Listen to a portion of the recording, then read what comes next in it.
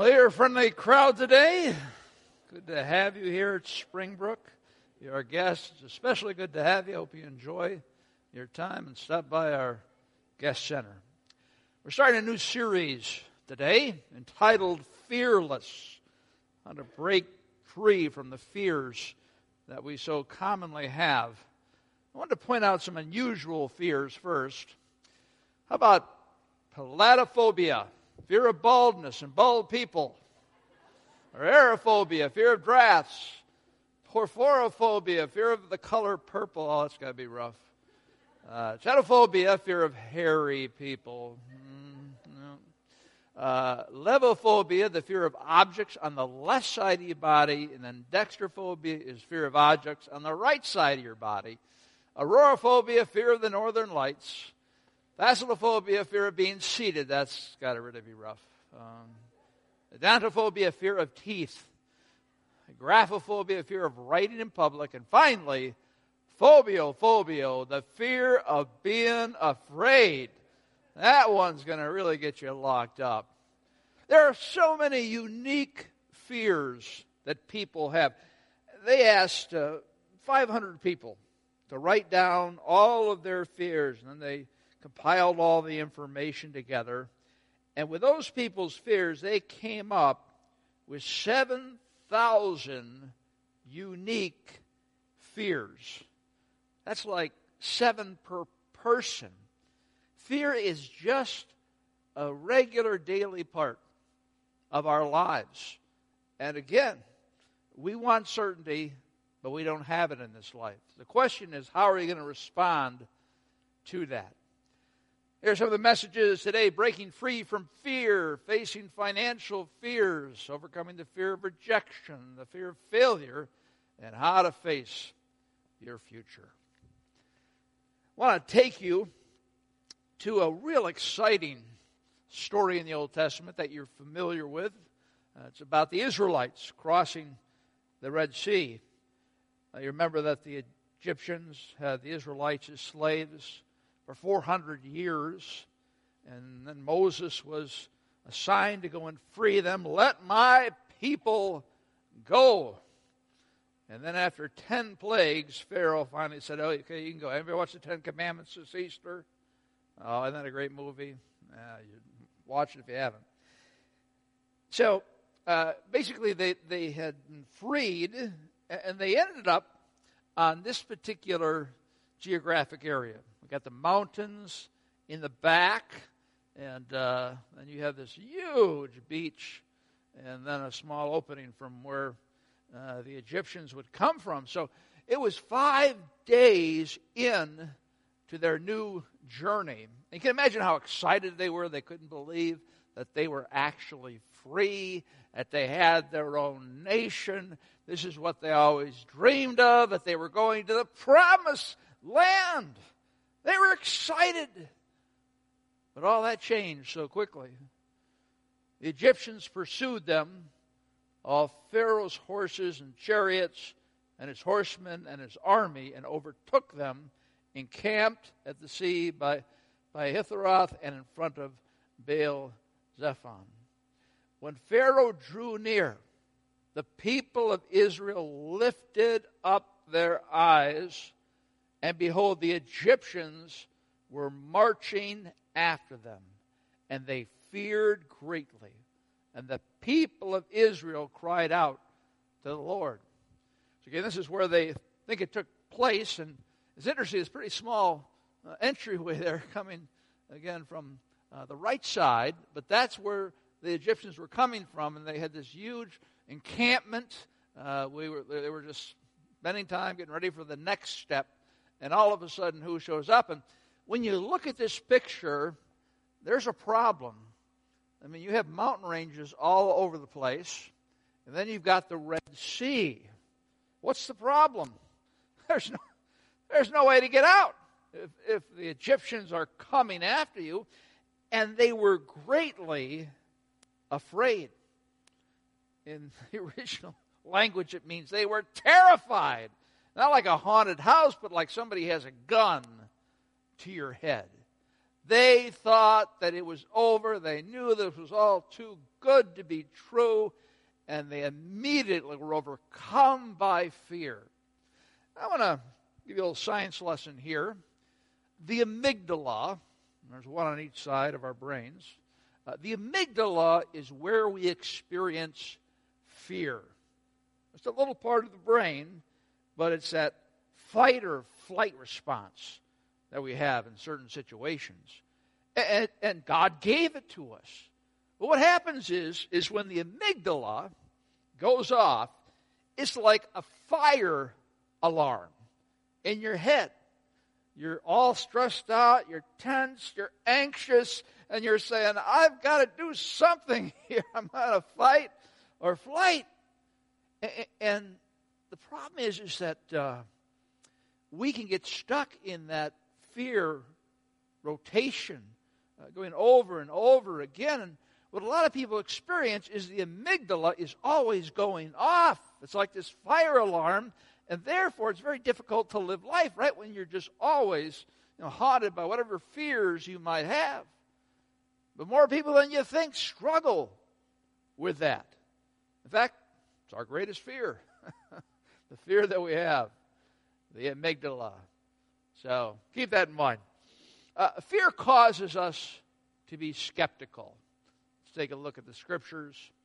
They said to Moses, is it because there are no graves in Egypt that you have taken us away to die in the wilderness? What have you done to us in bringing us out of Egypt? Wow. Moses was a hero, right? He was their Savior, and in a moment, a blink of the eye, he goes to a hero to zero. They just all turned on him. What have you done to us in bringing us out of Egypt?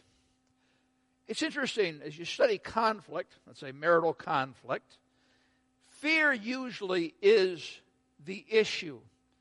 But the way that we manifest that fear is different. The first thing we do is we have to blame somebody, right? Because we don't want to blame ourselves because we're not to blame. Little do we know. Yeah, so we blame somebody. So you blame your spouse for what's going wrong. And you're saying, it's all you. You're the one who caused this problem. But it's important to understand that in the midst of that relationship, there's fear there. And they're choosing to respond in a certain way. But you got to remember that there's always some underlying fear that they have. I mean, wives, maybe you say, my husband is so stubborn. I tell you what, he's so bull-headed. I want to improve his life. I want new things to happen. And he just will not have it. Well, that's a sign of fear in your husband, that he doesn't want to change his life. He's comfortable in the way that he is. And that's why he's stubborn. So again, you need to look at all the conflicts you have, problems, and say, where is the fear? What is the core fear that I have in relationship to this? So it causes us to be skeptical. It also causes us to be selfish. To be selfish.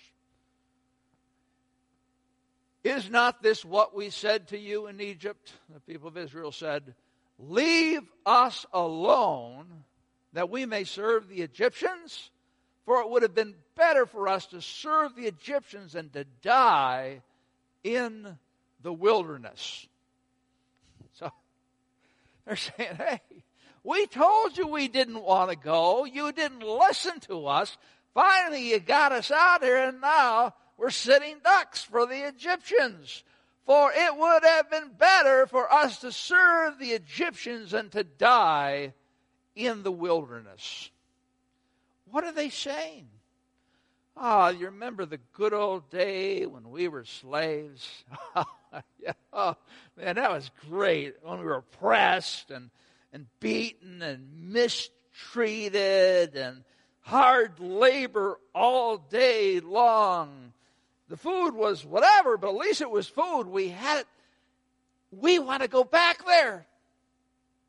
And you're thinking, what are they thinking? Well, they're, again, paralyzed by fear. And this is something you need to understand. Sometimes you have a child, you have a spouse, you have a friend who is stuck in a very unhealthy pattern in their life. Let's say that you have a friend who's being abused by her husband. And I mean, we're talking verbal abuse, physical abuse. This guy is just a jerk. And so you work everything out for her and said, hey, listen, you need to leave that house if you're being abused. That's just not right. You've got to get out of the house. And so you set it up. And what happens? She doesn't want to go. And you're thinking, why is that? I mean, I've set it all up for you. And why would you want to stay in that particular situation? Well, she wants to stay in that particular situation because she feels secure there. What? Yeah. We like security, of course, and therefore we'll stay in an addiction, a certain lifestyle, a certain relationship, because we know what that's like. We know what it's like to be abused by our husband, wife, and again, if we step out of that situation, even though it might be painful, we have no idea what we're stepping into. Right? So when you talk to people and you just lay it out and say, hey, do something here, and they don't do it, it's because they're fearful of what might happen when they take that step away from whatever's unhealthy in their lives. That's so important to understand because you can get really frustrated when you're trying to help somebody out and they just don't want to move with you. So again, the Israelites are saying, we want to go back to Egypt. At least we knew what life was like. We were born into slavery, and at least it was predictable. But now you've got us out here on this beach, and we're about to be killed. Fear causes us to be short-sighted. Causes us to be short-sighted. Again, when fear is controlling our minds, we tend to turn in on ourselves. We tend to only think about ourselves, right? I mean, it's hard to help other people and encourage other people when we're always thinking about how I'm going to solve this problem. I love this Charlie Brown cartoon. I developed a new philosophy. I only dread one day at a time. I love that. It's so true. It's so true. I'd say the majority of people live with a certain level of fear that they just don't like. And again, that's why we need to address this. In verse 12 it says, is not this what we said to you in Egypt? Leave us alone that we may serve the Egyptians, for it would have been better for us to serve the Egyptians than to die in the wilderness. Again, they were short-sighted. You see, when you're full of fear, the last thing is you're thinking about the future, right? I don't think about the future. I got to handle right now what's happening this day. And therefore what happens is you become paralyzed by this fear. And all the opportunities that God has for you, all the new things that He wants to do in your life, they can't say because you've narrowed your focus so tightly on whatever that fear might be. And that's, again, how do we get out of that is the question. Well, Psalm 34:4 gives us the answer. I sought the Lord, and He answered me and delivered me from all my fears. Well, that's a great verse to memorize, and it's something that you can refer to, knowing that that is the answer. We have fear. We have uncertainty in life. So therefore, the only way really to solve it is to trust our sovereign God and submit to His will. We as Christ followers are people who have claim Jesus Christ as their personal Savior and Lord. We have the most unbelievable gift in that we can be going through life and all types of things can be happening, but we know that God loves us, that God cares for us, that God is hurting along with us, and that He's going to take care of things. And that's hard, but again, that's what we continue to learn as we grow as disciples. So how do we respond to fear? The first thing you need to do is let go of fear. We're holding on to fear, and we think we're controlling it in our own way, but we're paralyzed. What we need to do is open up and let God deal with it. Exodus 14:13. And Moses said to the people, "Fear not, stand firm, and see the salvation of the Lord, which He will work for you today. For the Egyptians whom you see today, you shall never see again." I love the way that Moses addresses them. Obviously, they're terrified. They're not thinking straight. And Moses knows that. He knows that they don't, they're fearful. And so what does he say? He says, "Fear not." You know how many times in Scripture you see the phrase, "fear not"? 365 times. That's one time for every day of the year. Because God knows that's what we tend to do. We tend to be captured by fear. And then Moses says, "Stand firm." What does that mean? Well, it means stand firm. What do we typically do when we're fearful? We run around in circles, right? Our mind is going 1,000 miles an hour trying to manage our fears and that type of thing. And God is saying, no, don't go running around. A chicken with their head cut off. Just stand firm. And let me work in your life and to see the salvation of the Lord, which He will work for you today. And Moses is saying, hey, you guys are going to see a great miracle. For the Egyptians whom you see today, you shall never see again. And that makes no sense to them whatsoever. They're right there. What are you talking about? And that's the nature of the Christian life, is that you're caught in a fear. It's paralyzed you. And God says, trust me. Let go of that fear. And every part of your being is saying, no, I don't want to let go of that fear. Because if I do, I will be out of control. Well, that's true. Because God wants to be in control. 1 Peter 5:7 is a cherished verse among Christ's followers.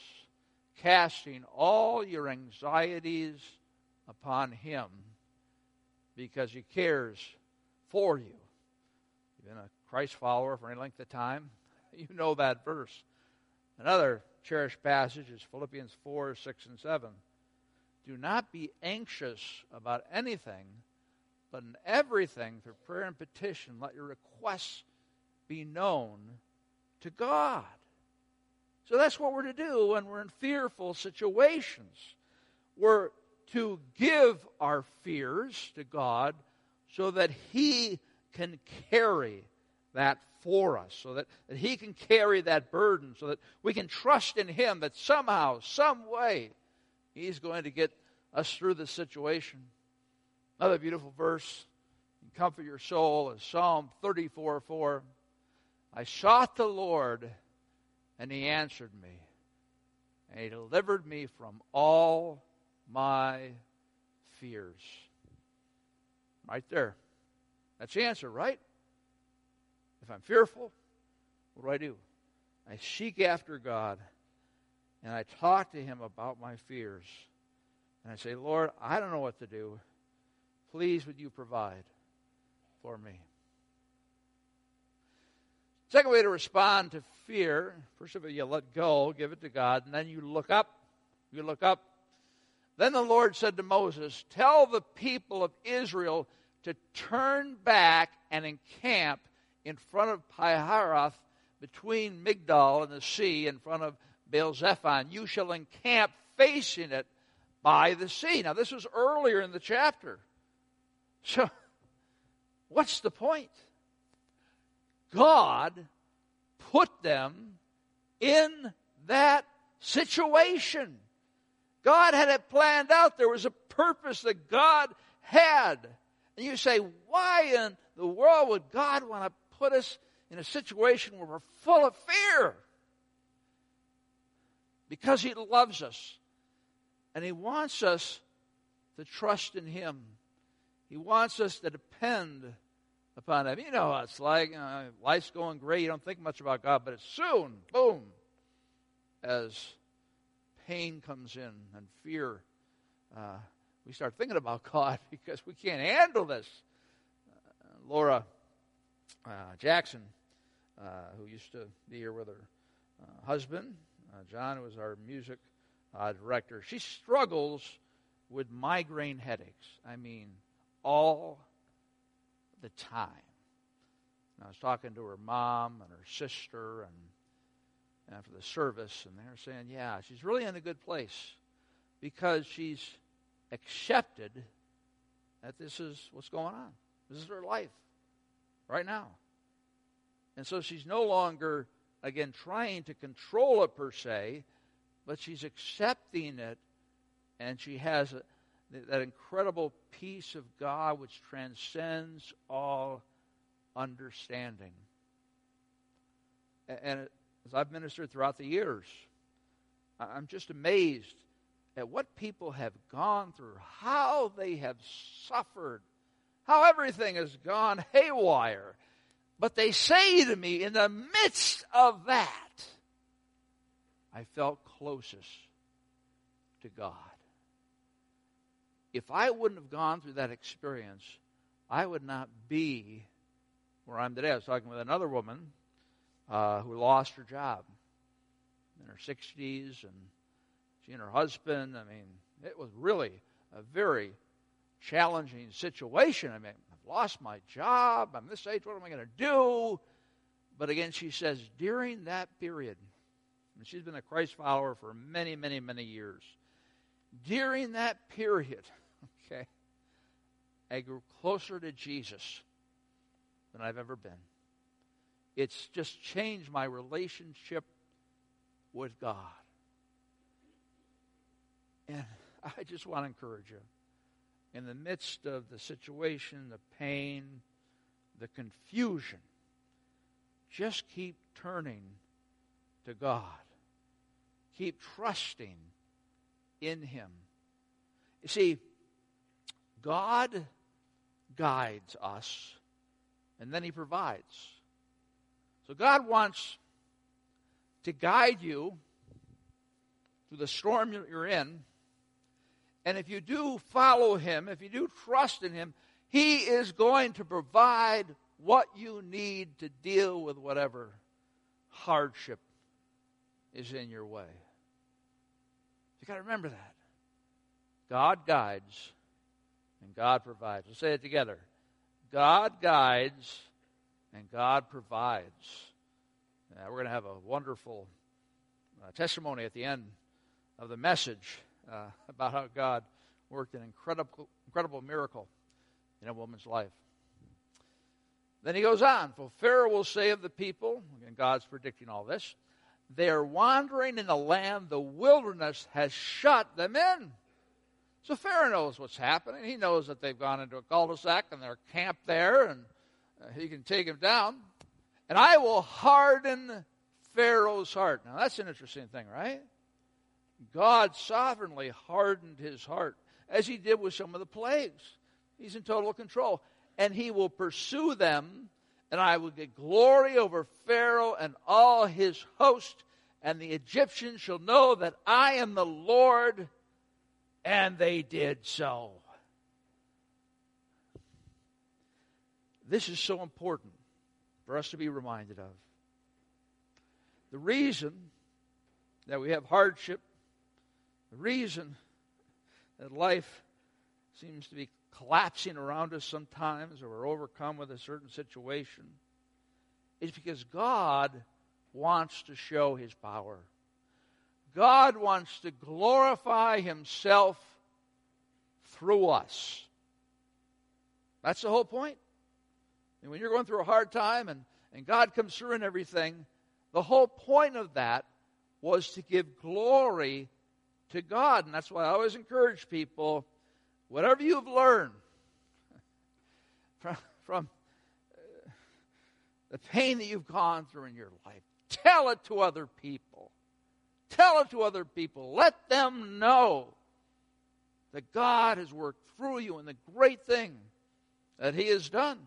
So the whole reason for the fact that the Israelites were fearful was so that God could be glorified, so He could do a miracle. And Moses said to the people, "Fear not, stand firm, and see the salvation of the Lord, which He will work for you today. For the Egyptians whom you see today, you shall never see again." I constantly talk about this because it's the thing we struggle with the most. We need to see life from God's perspective. Many times we go along with our culture, and these bad things shouldn't be happening to us, and I thought the Christian life was going to be easier, and those type of things. But you've got to see the big picture.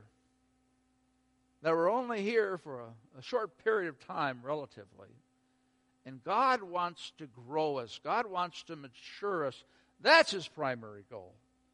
In order that we might grow in holiness. That we might be more like Him.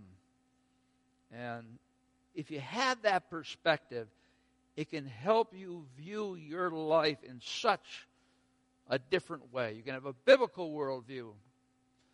I like this. The Lord will fight for you, and you have only to be silent. Silent? I don't do anything? Well, yeah. Right? You stop running around, stop trying to tear your hair out, and you just are silent before Him and listen to Him. And that's the last thing we want to do. We don't want to slow down and listen to God or talk to Him or anything like that, because we're always driven by our fears, and I've got to do something about it to resolve it. And God is saying, no! You be silent in my presence, and you watch me fight. You watch me show up. As I scan the crowd here, I can see so many families, individuals, and I know what you've gone through. And you've told me, you've glorified God and said, yeah, I thought my life was over, but then everything turned around and God showed up. Being still before God. Casting your anxiety upon Him. The last thing you need to do is launch out. Launch out. The Lord said to Moses, "Why do you cry to me? Tell the people of Israel to go forward."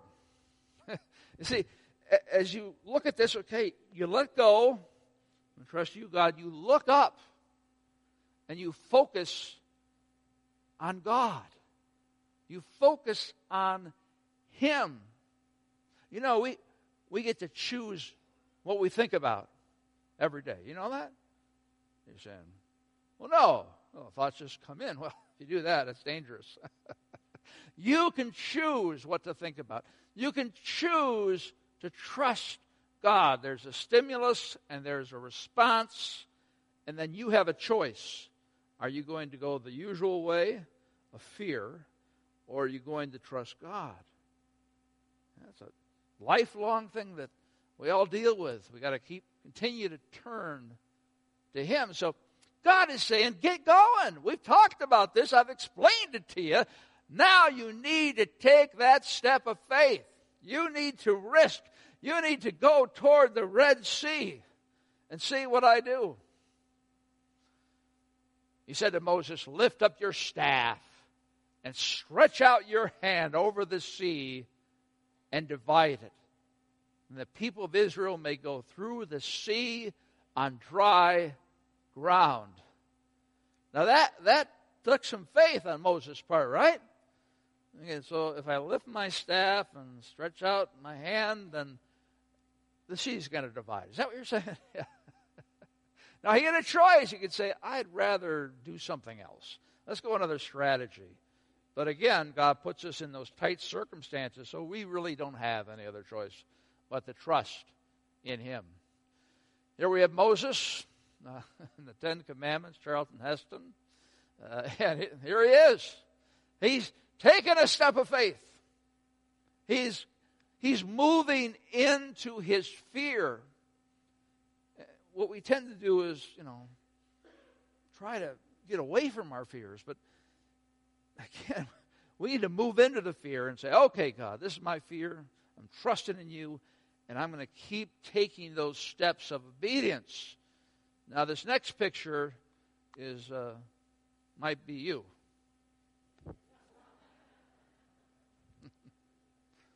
Right? Right? Yeah, I mean, if the tortoise is going to get anywhere, what does he need to do? Stick his head out. Right? See what's out there. But so many of us, when we're burdened, just pull in. We don't want to talk to people. We just want to stay as safe as we can in the situation. But God is saying, no! You need to have faith. I was talking with a young couple out here, and he was telling me about that he just got a promotion. And he was kind of struggling. And she said, okay, I'm going into a whole new job. It's all new risks, great opportunities, but I'm going to have to act differently. And of course, obviously you want to stay the way you are. But at the same time, if you are going to be promoted, if you are going to experience life in a new way, you got to take a risk. Take a risk with God and put your head out and keep moving forward. It's interesting about our fears. 60% are unfounded. 20% are already behind us. 10% don't make a difference anyway. Not significant. 5% of them are real, but you can't do anything about them. And 5% you can do something about. Now, we just waste all of our energy trying to control 60% of our fears. And again, if we would just give it to God, it would free us to, again, be led by God and to glorify God in ways that we never imagined. Luke 11:9, and I tell you, ask, and it will be given to you. Seek, and you will find. Knock, and it will be open to you. You've got to take that step of faith. That's an action verb, right? That's an active verb. You've got to move forward. You've got to get out of the situation you're in. And some of you are there. You're right at your Red Sea, and you're afraid. You're afraid, well, what if I,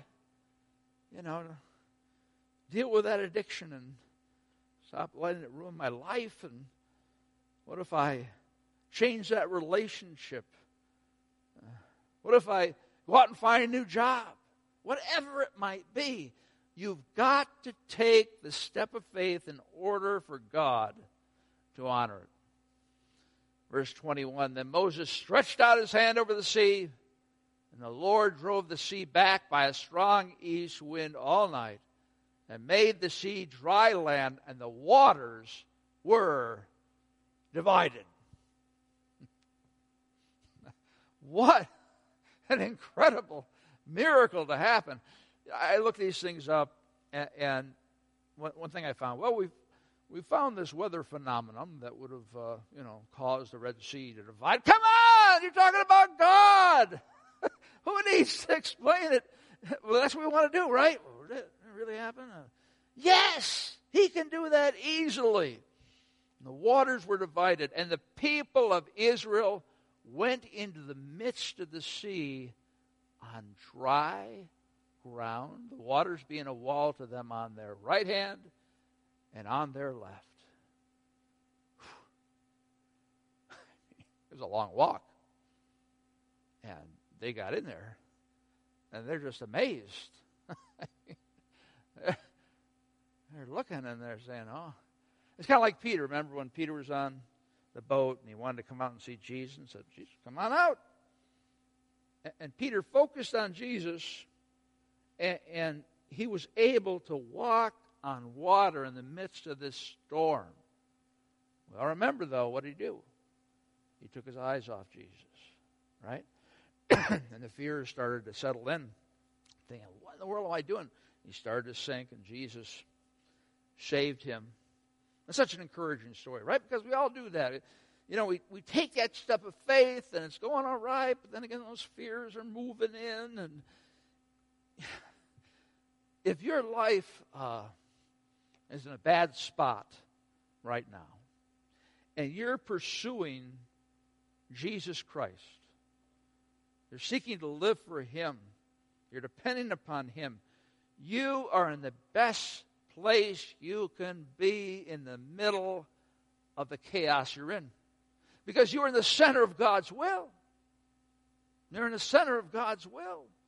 He's going to teach you things that you couldn't have learned before in other situations, and He's going to get the glory. Well, let's talk about an example of how this really can happen. Emily Erickson's going to come out at this time, and she has an incredible story of how God did a miracle in her life. So, forklift up here? Yeah, I was at work, and I was fixing on that truck, and I made a mistake, and it slipped down, and it fell on top of me and crushed me half to death. It tipped up on its nose the entire weight of the truck. It's heavier than it looks. And so when this thing was on top of me, some guys saw what happened, and they all ran over, and they pushed the truck off of me, and then they called 911. And so I got an ambulance ride that day. And so I get to the hospital, they unload me out of there, and the doctor says, what brings you here? And I said, a forklift fell on top of me. And she kind of looks at me crazy because I didn't look too bad. And she says, do you have any symptoms? And I said, yes, my back really hurts. So they took an x-ray. Now, I'm not a doctor, but when I saw that x-ray, I was like, hey, am I supposed to be paralyzed? Because I can feel my legs. And she's like, yeah, no, that's an act of God. And I said, no, seriously, I can move, and I'm like doing this, and I'm wiggling my toes, and they're like, okay, that's an act of God. Please stop doing that.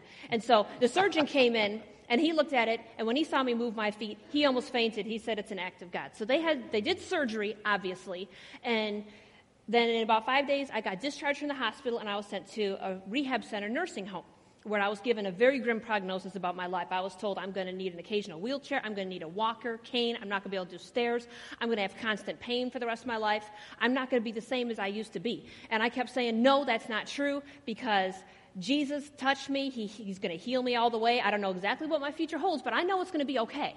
And I kept saying that, and it got, like, I don't need this walker, and it got to the point where they thought I was delusional, like I was in some kind of deep denial, and I wasn't accepting what happened, but I knew exactly what happened. I've been touched by God. That's what happened.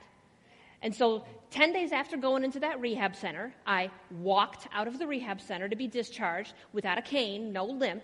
When I was in there, against all legal advice, I called my boss at work, and I said, hey, I know you're a good Christian man, you got a burden for your employees, and you're probably very worried about me that I'm disabled for the rest of my life. I want you to know that's not true. I want you to come to the hospital and see me walk. I don't want you to just listen to me say I can walk, because you're going to be thinking that I have a limp. I want you to see it for yourself. So come to the hospital. And he did. And when he saw me walk, stand up out of the wheelchair unassisted, he was impressed. He said, I've never seen a miracle like this. I'm overjoyed. So I get home, and it seemed like it was forever, but it wasn't that bad, really. It was like a little over a year and a half. And after I got my second surgery, all the pain in my back went away. Wow. And I started to rebuild my strength, and the doctor cleared me to lift 60 pounds. So at this point, I can take 60 pounds up off the ground. I can pick it up and lift it up over my head and put it on a shelf. And I went up to my boss when I got that clearance, and I showed him, look, I can lift 60 pounds. I can come back to work. Now, if you don't take me, I understand. I'm not going to sue you guys. Jesus healed me. I'm sure He can figure out the job thing. But if you'll take me, I'll come back. And he says, I've never seen a miracle like this. God obviously loves you. I'll take you back. And they made accommodations. They took me back as a mechanic, not sitting behind a desk, not in an office. They made me a mechanic where I picked up my tool bag and I went over to the trucks and I fixed the trucks. Amen. Lord, wow. The moral of the story is the laws of this universe and the world as we know them are a suggestion to God at the best. Whatever he says is. There's no vote. If he says 2 + 2 = fish, you got to fish. Amen. Now, do you share this story with other people? Every day that I leave the house since I left the hospital. Wow. I shared it all over the place at the hospital. Yeah. I kept telling them, look, God did this for me. God did. They thought I was crazy. The only people that didn't think I was crazy was the chaplain. That's a miracle. Let's praise God for that, huh? Wow. Amen.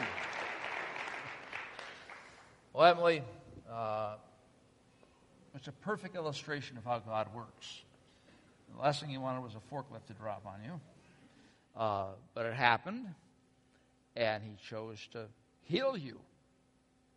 He chose to heal you. But the best part of it is you continue to tell the story. That's what God wants us to do. After we've been through something like that, we've been through a test, we need to give a testimony. And that is such a beautiful thing about you. You just keep telling people about how great God is. And this story has changed so many people's lives. Let's pray. Lord, we are amazed this morning as we hear Emily's story. It does not make any sense. It really doesn't. Only you could have healed her back. And Lord, I just pray that's an encouragement to friends here. I know it is to me. No matter what's going on in my life, you are in control. And when you think about it, Emily went through, you say, well, my problem isn't as bad as that. God will still work and God will still move in your life if you trust Him. Thank you, Lord, for doing this miraculous work, and we give you all the glory. In Christ's name, amen. Let's thank Emily. Thank you, Emily.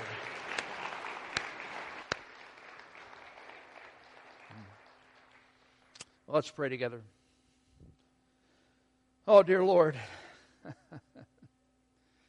it's so wonderful to be a part of a church family because you hear these stories from other people. And you see what God can do. And then you say to yourself, well, God could do that for them. I think He could do this for me. It builds our faith as we hear these stories. And I pray that we just continue to grow strongly as your disciples. And just help us to trust in you. In Christ's name, amen.